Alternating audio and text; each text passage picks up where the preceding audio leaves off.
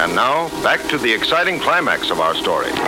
This is Legendary Outlaw Radio. Why, Captain Drummond. Miss Miller? Magic Matt Allen. Can't go wrong with a little rocket and stereo AC/DC, my friendlies. Hi, everybody. I'm Matt, a.k.a. Magic Matt, the man with so many monikers. That way, I get more votes for Homecoming Queen. My best buddy. That's COVID. That is COVID. I get it 2-4 times a week. Yeah, now I'm a little loud, Lori. Now I'm a little loud. So she turned me up. John Albee in Arizona sent me this. I found it amusing enough to share it with you, and it's very rare that I find something so amusing that I want to share it. A senior citizen drove his brand, and if you've heard this, my apologies, but I'll try to make it interesting again. Senior citizen drove his brand new Corvette convertible out of the dealership. Taking off down the road, he floored it to 80 miles per hour. Enjoying the wind blowing through what little gray hair he had left. Amazing, he thought, as he flew down I-94, pushing the pedal even more. Looking in his rearview mirror, he saw a state trooper behind him, lights flashing, siren blaring. He floored it to 100 miles an hour, then 110, then 120. Suddenly he thought, what am I doing? Don't make me sing. I'm too old for this. And pulled over to await the trooper's arrival. Pulling in behind him, the trooper walked up to the Corvette, looked at his watch, and said, "Sir, my shift ends in 30 minutes. Today is Friday. If you can give me a reason for speeding that I've never heard before, I'll let you go." The old gentleman paused. Then he said to the trooper, "Officer, years ago, my wife ran off with a state trooper, and I thought you were bringing her back." The trooper said, "Have a good day, sir." Yeah. Did I get a chuckle from Lori on that? I thought it was funny. Okay. All right. So the email was, "Do you know this song, Dad?" From my daughter, Alexandra. She sends me a song. She does this consistently. And 99% of the time, there's songs that I like. Many of them containing minor chords, because that's what I like in a song. And then, of course, I listened to it, loved it, said, "Boy, you are obviously my daughter because you love this song." And then I pissed her off because I will piss most people off, not on purpose. I never want to piss off my daughter. I love my daughter. And simply because I may say the wrong thing to her, if I'm convicted in what I said, then I never buy it back. I won't. It's something she has to deal with. And it was simply, I sent her a podcast from one of our outlaw radio shows about a month ago, where I was speaking of Barbara Broccoli. Maybe it was a couple of weeks ago, and the James Bond. Bad time to die, not a good time to kick it, or whatever the hell that friggin' stupid movie title was. And I sent it to her, and I was throwing Barbara Broccoli under the bus on this, as I did just a few minutes ago on this Outlaw Radio. She sends back a comment, "Gee, damn it, Dad." And it's like, what? And I sent back, I said, "I don't understand. What?" And she simply put Barbara Broccoli in the reply. The reason, she met Barbara about 1.5 years ago. And she liked Barbara a lot, and Barbara liked her. It doesn't change the fact that, as I said in this past Outlaw Radio show, Barbara's dad is spinning in his grave because she killed off Bond. So did I try to buy it back?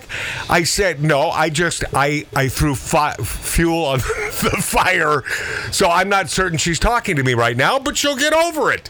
And that's my daughter. I don't kiss ass to anyone. Hence the reason I'm doing a broadcast from my backyard. And I'm certainly not in brick and mortar, although this is on the verge of brick and mortar, but it's an 1876 Virginia City, Nevada-style bar, and there wasn't there wasn't a lot of mortar back then, but plenty of brick. All right, so this song sends me this song, and we're going to hear the entire thing because it's that good. And by the way, I don't need your critical. What are you doing, Lori? I don't know what that is. I don't know either. What the hell was Might that? have been my fan. Sorry. Yeah. Yeah, bad idea. You know, Brother Mart, who, of course, did he contact you and tell you he wouldn't be here? No. No, he didn't. But of course, he's listening and watching on YouTube and saying, "Oh, amateurs." He loves to throw Dave and Roman and Mark under the bus. But if you can't be here, by the way, you've lost your designated seat, Mart. You've lost your designated seat. Horrors. Yeah. So you know what he'll do? Because I got to tell you, he and I love my brother. I love my brother, Mark. 2.5 years younger than me, but a lifetime younger. He's never grown past being 12. And because of that, he has to ridicule this show when he's not on it. But yet he doesn't give us a thumbs up or a heads up that he won't be here, which is, I think, totally unprofessional. Well, we'll find out if the texts start flying into. Well, no, I will tell you this, Tattoo Dave, that the fact that I gave away his seat, he'll do his answer to that. I'll never come back. Fine. Oh. You know, no. that's cool, Mart. Why would you do that? All of a sudden, isn't that great? Yeah, this is how much Lori Downey Jr., our producer, hates moi. No. She makes it my fault that he didn't show up and didn't. You said no text, right, Lori? It's Howard's. Not a word? No, not today. Mark C.G. Boyer, did you get anything from Art? I rarely get anything from one. Yeah, and I think that goes for the audience as well. No, he's a good second banana. Oh, Mark, God, you are a comedy killer, my friend. You're a bulldozer of wit. All right, this is the song that my daughter sent me, and it's by. I have the artist on there, right, Lori? Yes, you do. Well, who is it? Can you help me? Graham Nash. Okay, it's a Graham Nash song. And I mentioned to my daughter that I brought them on stage. They were opening for Chicago in Jones Beach, New York. My hometown. Yeah, your hometown, Long Island, and a great venue. So I spent some time with CSN backstage. I found Graham Nash to be one arrogant British son of a bitch. And all I can say now after this many years is it obviously takes one to know one. He probably wasn't. I may have had a chip on my shoulder, or he's a very confident guy. But Graham Nash, in I believe the 60s, produced one of the greatest songs, in my opinion, of all time. And my daughter found it and sent it to me. And now you're going to hear it on Outlaw Radio. When your love has moved away, you must face yourself and you must say, I remember better days. It's a sad song as well. Don't you cry 'cause she is gone. She is only moving on, chasing mirrors through a haze.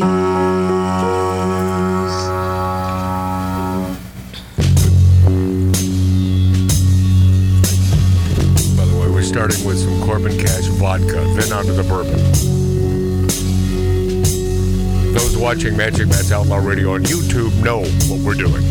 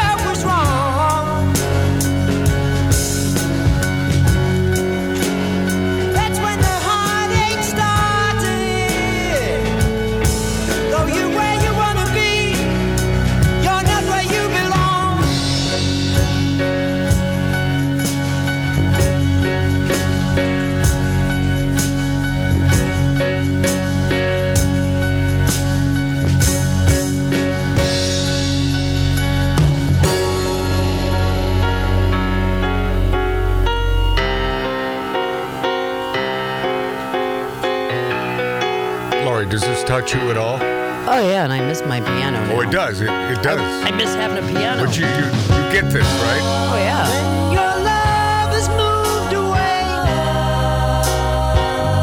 you must face yourself and you must say, I remember better days.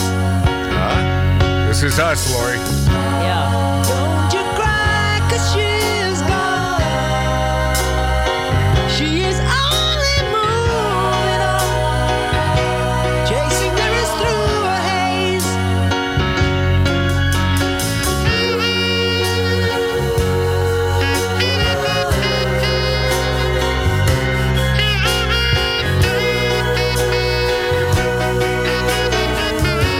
Oh, yeah, a little Graham Nash coming up, yeah? That's good stuff, man. Do you love that song, Lori? I do. I really do. Great chords, great lyrics. Mr. Hairband Roman over there probably... he gave us a big thumbs down. No, it's not that. Really? Well, it's probably not Roman's cup of tea. No, it's not my cup of tea. Yeah, but it's, boy... It wasn't bad. It is me, Really? man. It is me. It reminds me a lot of George Harrison. I was going to say Lennon. Yeah, but Harrison, a specific Harrison song that is one of my favorite songs that I can't think of right now. But so Graham Nash, nicely done, my friend. Really great song. The best combined explanation for surging inflation, cascading idiocy. Number one, COVID hit. Lockdowns that were arguably excusable in the beginning lingered far too long, affecting far too many businesses. Policy error. Number one. Now you understand Trump was in charge during this.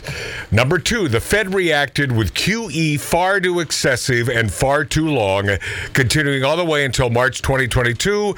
Policy error number two.